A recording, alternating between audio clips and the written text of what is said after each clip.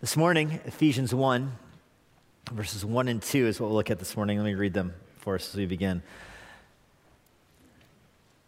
Paul, an apostle of Christ Jesus by the will of God, to the saints who are in Ephesus and are faithful in Christ Jesus, grace to you and peace from God our Father and the Lord Jesus Christ.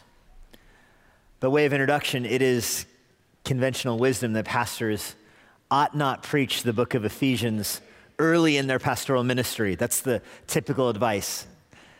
When pastors go to a church for the first time, they are supposed to preach a gospel, some psalms, and then take people's temperature. But definitely not Ephesians. And the logic goes that Ephesians is just simply too controversial. It rubs people the wrong way. People aren't comfortable with the truth that they find there, so better to save that for year 5, 6, or 8 or so. And so that's where we find ourselves this morning, turning our attention to the book of Ephesians. It is a very unique book in the New Testament in that it presents to you doctrinal truths, not from the typical perspective that you find throughout the rest of the New Testament, but it presents you doctrinal truths from the perspective of God himself.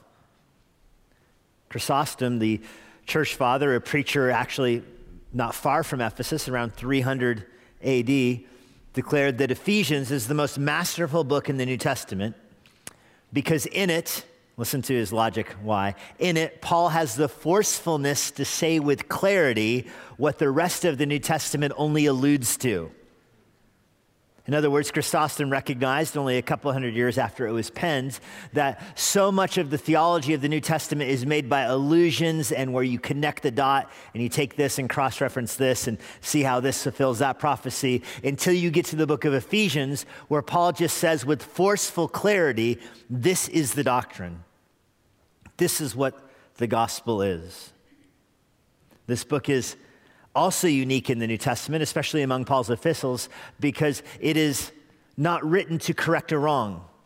It is not written to immature believers. It's not presenting salvation from man's perspective, begging people to be reconciled to God. Rather, the book of Ephesians is written to mature believers, to pull them up in their knowledge of God, to pull them up in their knowledge of godliness and the gospel.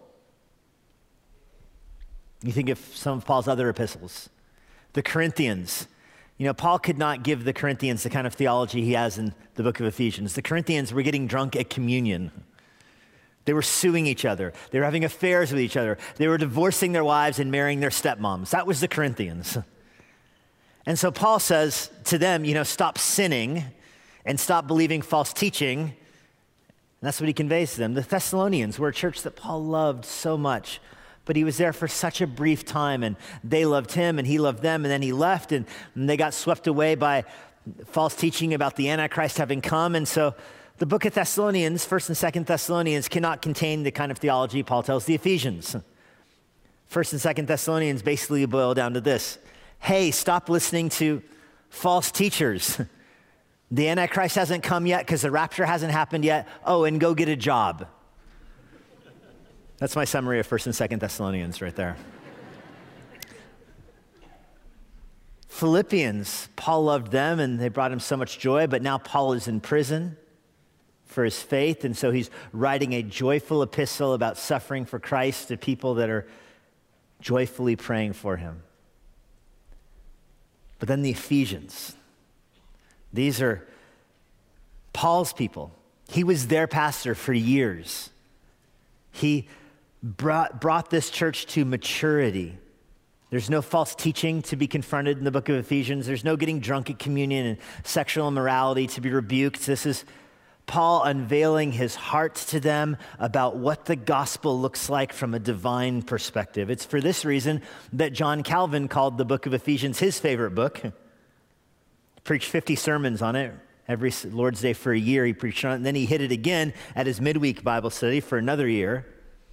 You may not know this about Calvin's church, but Calvin preached in French. The music was in French, and after that, the congregation cleared out, and a second language came in. The English language service came next. The church filled up again with English speakers, and they sang English songs. And the English language pastor at Calvin's church was John Knox, a Scottish reformer. Later on in John Knox's life, years later, when he was on his deathbed, with his last words he was able to speak, he asked his wife to go get and read to him Calvin's sermons on Ephesians. That's what he wanted his last words to hear as he entered glory. It was Martin Lloyd-Jones who described the book of Ephesians as the most sublime book in the Bible. S. Lewis Johnson, the famous Dallas Seminary professor, said that Ephesians is the most forceful window into the will of God in all of Scripture. P.T. O'Brien, a highly regarded biblical scholar of our own generation, writes that Ephesians is, quote, one of the most significant documents ever written. That's speaking of all of human history right there. I tell you all this so that you know as we start in our study in the book of Ephesians, this is not a typical book. And I know there's no Bible book that is typical, but even more so with Ephesians. The reason people often stay away from Ephesians is because it is challenging. It does confront you in how you view your own autonomy, how you view your own freedom, how you view your own marriage, how you view your own godliness. It gets right into your mind and into your heart, and it confronts what it finds there. And so people generally have two responses to this book. Some people, when they encounter it, grow in godliness. They have an extreme growth in their appreciation for the gospel and the glory of God. They see the glory of God in different ways throughout their life as a result of what they find here. Other people encounter the book of Ephesians and either ignore it, stay away from it, or get angry at God because of it. They don't like what they find here. And I know nobody would say, I'm angry at God because of Ephesians, roar. But what is very typical is for people to say, I don't like what this book teaches because that's not how I think about God, which is the same as getting angry at God. And that's fitting for this book to be a book where neutrality is not allowed. It's fitting because of the nature of the church in Ephesus. And Pastor Ryan so helpfully explained the background of the city of Ephesus the last 2 Sundays, so I'm not going to repeat everything that he said, but I do want to just remind you of some key points because it is very helpful as you encounter this book to know what Ephesus was like, to just have a grid for the kind of language that Paul uses here. Ephesus was certainly the religious capital of the Roman Empire. It was one of the largest cities in the Roman Empire, and it was a site of religious pilgrims. They traveled from all over modern-day Africa and Asia and Europe, all over the Roman Empire to visit the temples that were there, specifically to see the statue of Diana and the temple to Diana. The story was that the idol of Diana fell out of heaven right into the temple that was made for her. How providential. Artemis was the great god over the city of Ephesus, and the city revolved around this kind of idol worship that attracted tourists from everywhere. It was very much a business industry. In our own present day and age, we see religious pilgrims go to Mecca or to Rome or to Nepal, to have a spiritual experience and spend your money, a once-in-a-lifetime chance for a spiritual experience. Back in the days of the Apostle Paul, Ephesus was that city. The temple that was there was the largest building in the ancient world. It was literally one of the 7 wonders of the ancient world. It was being constructed during the lifetime of Alexander the Great, who took it upon himself to conquer Ephesus. And as he moved in to invade the city, Ephesus at the time was part of the Persian Empire. As he moved in to conquer it, he saw this massive temple. It's bigger than an American football field. It had, well over 100 of these marble pillars that surrounded it that were 70 feet tall. I mean, we're talking, as I said earlier, it's literally one of the wonders of the ancient world. As Alexander the Great surrounded the city, he saw the temple being built, and he offered peace to the city in Ephesus if they would dedicate their temple to Diana, if they would dedicate it to him. And the people in Ephesus didn't want war with Alexander, but they certainly didn't want to capitulate to the Greeks. They were proud of their Persian alliance, and so the leaders got together and conspired, and they came up with this solution. They went to Alexander and said, it's not right, it wouldn't be proper for the temple to one god to be dedicated to another god. That is some savvy diplomacy right there. And Alexander the Great fell for it and left the city intact. That solidified Ephesus' standing as the city of the gods, all the way until Paul starts pastoring his church that was there. And this is a city where the church in God's providence was brought to maturity. As I mentioned, Ephesians is a very mature letter, and that is owing to what happened in the city of Ephesus.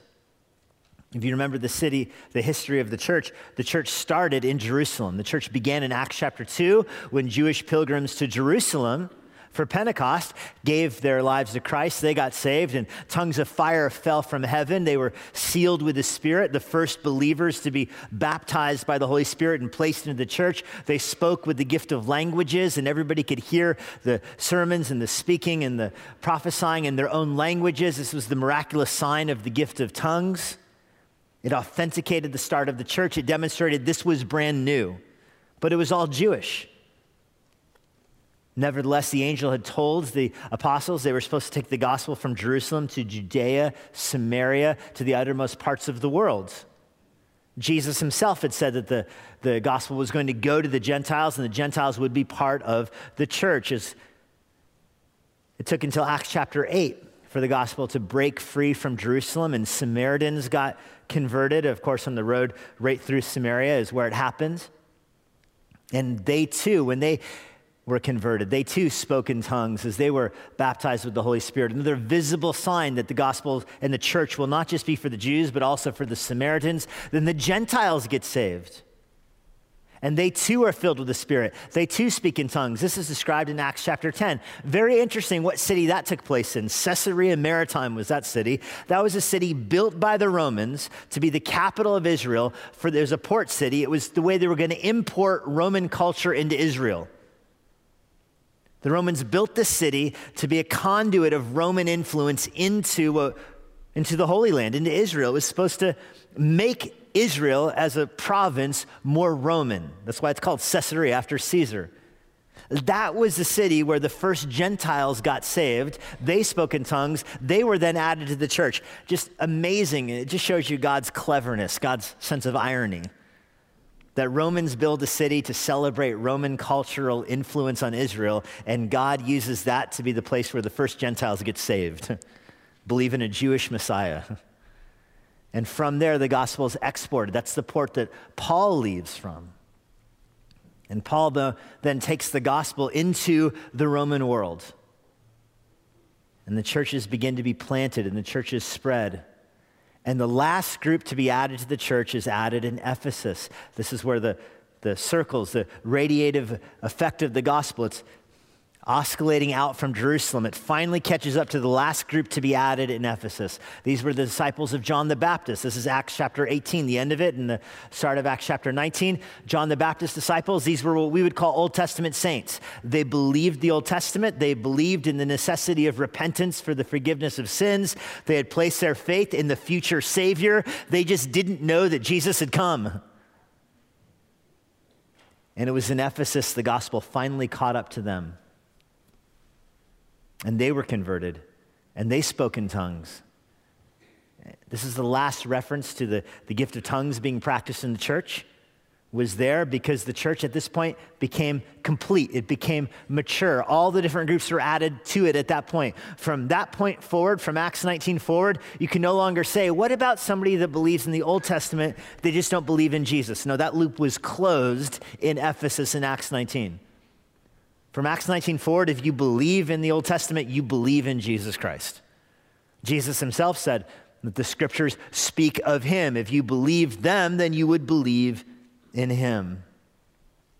That's why Ephesus is the site of the mature church. When Paul hears about this, Paul gets there as fast as he can, and Paul sets up shop in Ephesus. He begins teaching there every day. There's a theater there between the stadium. There's a massive stadium, by the way, that Ryan talked about last week. It sat between 25 and 30,000 people, this huge stadium. Outside of the stadium, between that and the temple, was a theater for Roman plays. It was empty between 11 and 4 in the afternoons. 11 a.m., 4 p.m. Paul went into it every day for 2 years and taught people theology. Taught people about Jesus, 5-hour blocks every day for 2 years.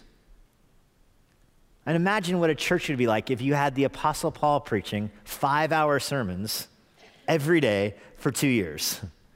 Well, it would look like the church at Ephesus. And we start nodding off after a 30-minute sermon. We're like, yikes, is this thing ever going to end? 5 hours. Granted, I'm not the Apostle Paul. I can barely stay awake for 30 minutes, and I got to listen to it 3 times. That's why the church in Ephesus is so mature, because of their upbringing. That's why they're the church that Paul conveys these truths to. Let me give you an outline as we tackle these first 2 verses, and really an outline of the whole book of Ephesians. Now, your screen says 2 themes to help you grow like an Ephesian. I want you to know that in my notes, it says 2 themes so that you can walk like an Ephesian.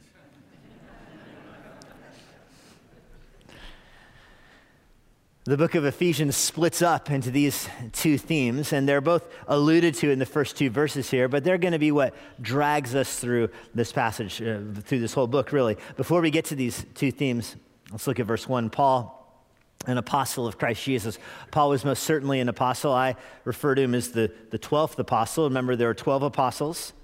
Judas hung himself. That leaves one opening. Acts chapter 1, they draw lots and name Matthias as the 12th apostle, but you get the impression, my reading of Acts 1 is that they didn't know what they were doing. They were taking their best guess about how to fill out the ranks. They knew there should be 12, and the lot fell to Matthias. You don't hear about Matthias again. I mean, he fades off the pages of the scripture. Meanwhile, later on in the book of Acts, Paul comes to faith, and Paul is labeled an apostle and given tremendous authority in the church to take the gospel to the Gentile world. And so, not that it's that important, but in my mind, Paul functions as the 12th apostle. He declares that he has the authority to preach the gospel. 1 Corinthians chapter 1, verse 17, he says he can preach the gospel because he's a true apostle. Acts chapter 6, verse 4 says the apostles have the responsibility to teach the church and pray in the church. And that's certainly what Paul does for the Gentile churches. Paul tells the Corinthians in 2 Corinthians 12, verse 12, that they know he's an apostle because he does all the signs and wonders associated with being an apostle. Remember, the gift of miracles and healing were not just gifts given to everyone in the church, but given to authenticate the identity of the apostles. And so Paul tells the Corinthians, you know I'm a true apostle because I have the ability to do these things. They saw it for themselves. Acts 14, verse 23, the apostles are dedicated to building up the church, and that's what Paul spent his life doing. 2 Peter 1, verse 21, the apostles are the one who wrote the scripture down, and obviously Paul wrote this book of the scriptures. Romans 11, verse 13, Paul describes himself as an apostle to the Gentiles. The other 11 apostles were dedicated to laboring among the Jewish church and getting it off of the ground, whereas Paul was sent to the Gentile church. Obviously, the mystery of the gospel, that it would grow like wildfire in the Gentile world. The first apostles didn't fully appreciate that. But it's evident by the end of Paul's life that the church is going to be stronger in the Gentile nations than it was even in Israel. This is owing to Paul's apostleship. This is the one writing this book. Paul was an apostle of Christ Jesus by the will of God. Now, that leads to our first point here. God's will pulls you to salvation. This is a huge theme in the book of Ephesians, that God's will pulls you to salvation. In the book of Ephesians, Paul wants you to understand that your encounter with the gospel begins all the way in the mind and the heart and the affections of God, all the way in eternity past. That God has a will. Before he created the universe, God has a will, and that will is impacting this world. That will is personal for you, and Paul hasn't encountered it. Paul has encountered the will of God in that he's an apostle. He describes his apostleship as being an apostle by the will of God. He's letting everybody know he has a tether from him all the way back to the nature of God. God's will does not change, of course. God is unchanging and unchangeable. He doesn't alter through time. God doesn't change his mind. 1 Samuel 15 says, God is not a man that he could change his mind. God's will it's not alterable. It's eternal. And so when Paul declares that he's an apostle by the will of God, he's making a declaration that God's plan for his person, God's plan for his life is an eternal plan. It goes back before creation. And that's going to be explained so clearly through the book of Ephesians. Now, I notice that there are other New Testament books that begin the same way. Paul begins his letter to the Corinthians by saying that he's an apostle by the will of God. But when you read the books of 1st and 2nd Corinthians, that reads differently there. There it comes across like Paul's pulling rank. Like, hey, I'm an apostle, so listen to me and not to those wacko false teachers you keep believing. It does not come across that way in the book of Ephesians. Here it comes across as Paul saying, I'm an apostle by the will of God, and God has a special will for you also. Let me tell you about the will of God. And that's the way this book reads. You encounter the eternal will of God in a very personal way. Paul is describing the will of God and its desire to pull you into salvation, to pull you up into the mind of heaven itself.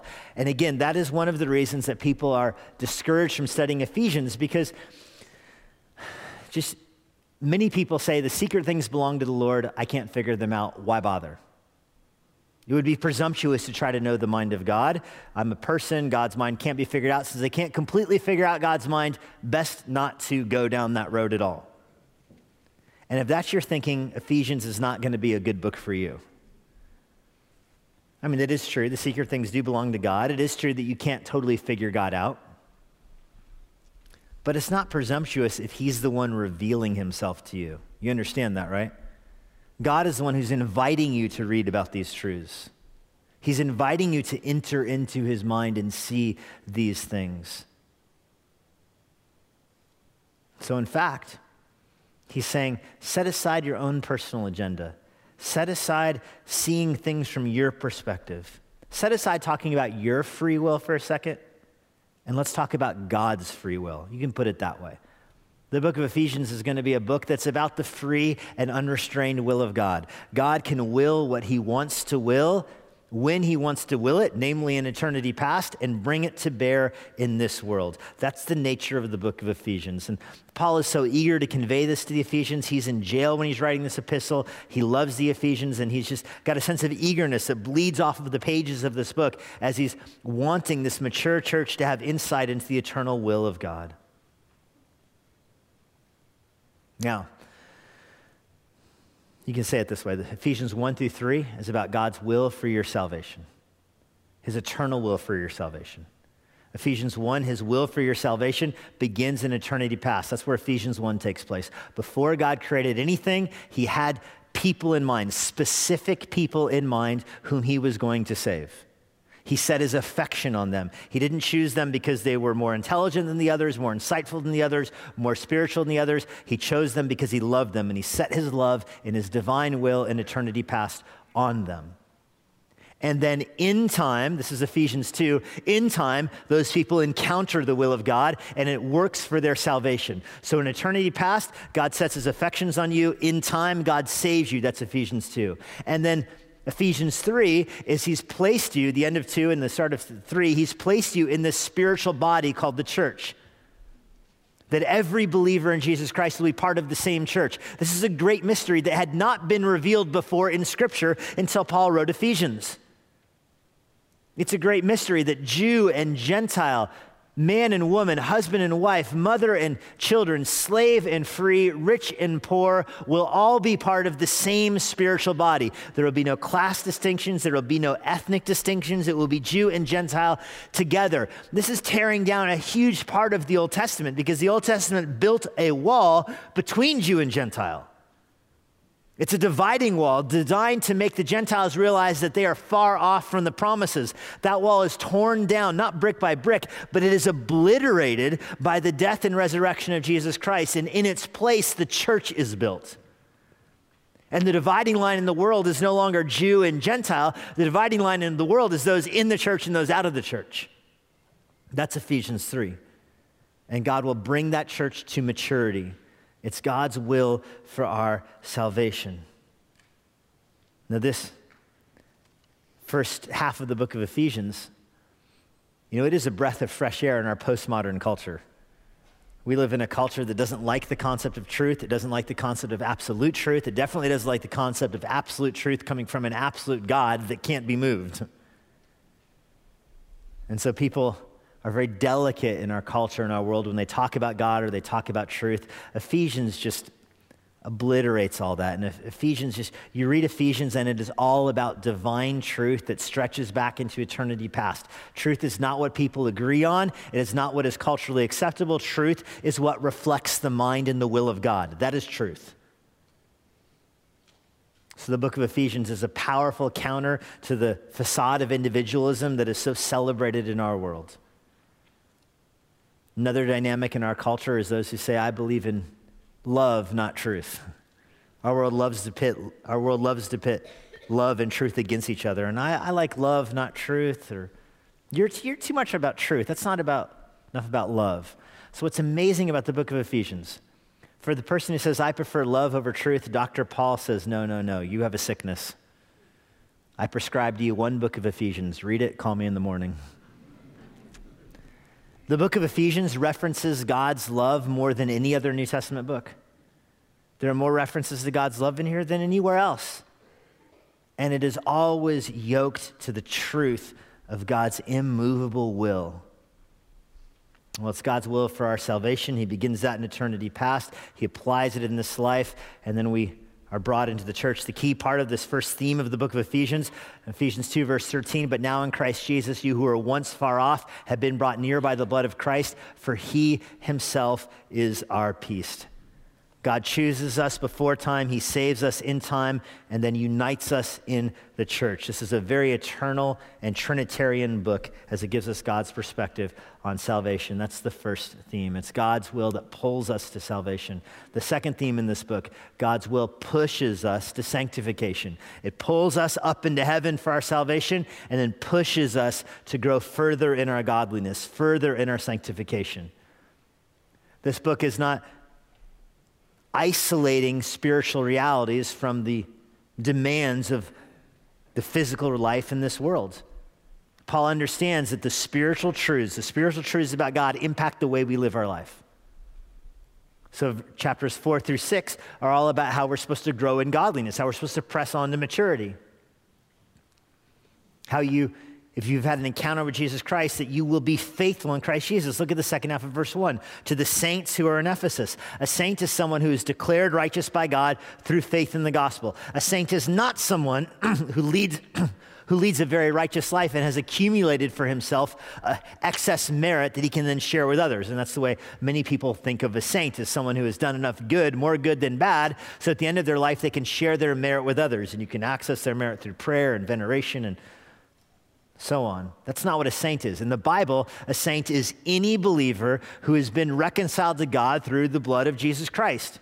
The blood of Jesus Christ has made peace between a holy God and a sinful man, a cosmic peace that unites us to God, and we are saints because of our relationship with Jesus Christ. That then affects the way you live. That's the second half of verse 1 there, who are faithful in Christ Jesus. If you are a saint, you will be leading a faithful life. There's a cause and effect there. The cause is you are a saint. The effect is your life of faithfulness. Remember, works-righteous religions love to flip those and say if you're faithful, you can become a saint. Wrong way. If you're a saint, you will be leading a faithful life. That's the second half of the book of Ephesians, that there are mandates, there are commands on your life, that God's will does not terminate for you at your salvation. Imagine a marriage where husband and wife are up on the stage right here and they exchange vows and they exchange rings, and the pastor says, I now pronounce you husband and wife. And the brand new husband says, great, my work here is done. I've experienced all there is to experience in marriage. See you later, I'm off to live my own life. And just leaves the wife right there, pastor right there, groomsmen, bridesmaids, out the door he goes for his life. Hey, he's married, he's experienced all there is to experience, right? No. There's some stuff missing, namely the rest of his life. The idea of marriage doesn't terminate when you say I do. It carries through the rest of your life. And so it is with the gospel. When you come to faith in Jesus Christ, you are encountering an eternal plan from God that began before the foundation of time, that you experience in time, and should affect the rest of your life. How shallow it would be for someone to say, I'm a Christian, I've experienced all of God's will that I can experience, and now I can live my life for myself. Hardly. That's Ephesians 4, 5, and 6. That God has a plan. His will carries on after your conversion. You're supposed to grow in maturity. Ephesians 4, verse 13, you're supposed to be spiritually mature. Ephesians 4, verse 15, this is the will of God, that you speak the truth in love. Ephesians 4, verse 17, God's will is that you walk with a new mind. Ephesians 4, verse 25, it's God's will that you lay aside falsehood. Ephesians 5, verse 1, that God wills that you would be imitators of God. Ephesians 5, verse 18, this is the will of God, that you would be filled with the Spirit. Ephesians 5, verse 21, this is the will of God, that you would be submissive to earthly authorities. Ephesians 6, verse 11, that you're to fight spiritual battles with the full armor of God. So the first half of the book of Ephesians shows you how God has saved you. The second half shows you how your salvation alters your life and compels you to lead a godly life. And what's remarkable about this, as I said, is that this is a mature church. Paul's not writing to immature, brand new believers telling them, hey, stop with the sexual immorality. Hey, stop getting drunk at communion. Hey, quit quitting your jobs because you love Jesus. Go work hard, like he is in some other letters. He's writing to mature believers here who've sat under his teaching for years. Nevertheless, even the mature believers benefit from seeing the demands of sanctification on their life. It goes all the way back to heaven. In eternity past, God chose you for salvation. In time, God has saved you. In time, God has placed you into the church. And then in time, in your life, from this moment forward, that should affect the way you live. And that is to say, sanctification is very spiritual and it is very practical. And Paul brings that all together in Ephesians 6, verse 12, where he says, we don't wrestle against flesh and blood, but against rulers and against authorities, against the cosmic powers of this present darkness, against the spiritual forces of evil in heavenly places. He's saying that all of the cosmic powers of sin, the world, the flesh, the devil, they're all united to keep you from growing in godliness. They don't want you to be mature. They don't want you to grow in godliness. They want to stunt your growth. And they're going to war against you. Should you fear? And Paul says you should not fear, because it's the will of God that you would put on the armor he gave you and go to war against them. Go fight the fight. Go be victorious over sin. God has a plan for the church, and if you are a Christian, he has a plan for you in the church. And that plan is to give you an abundantly full spiritual life.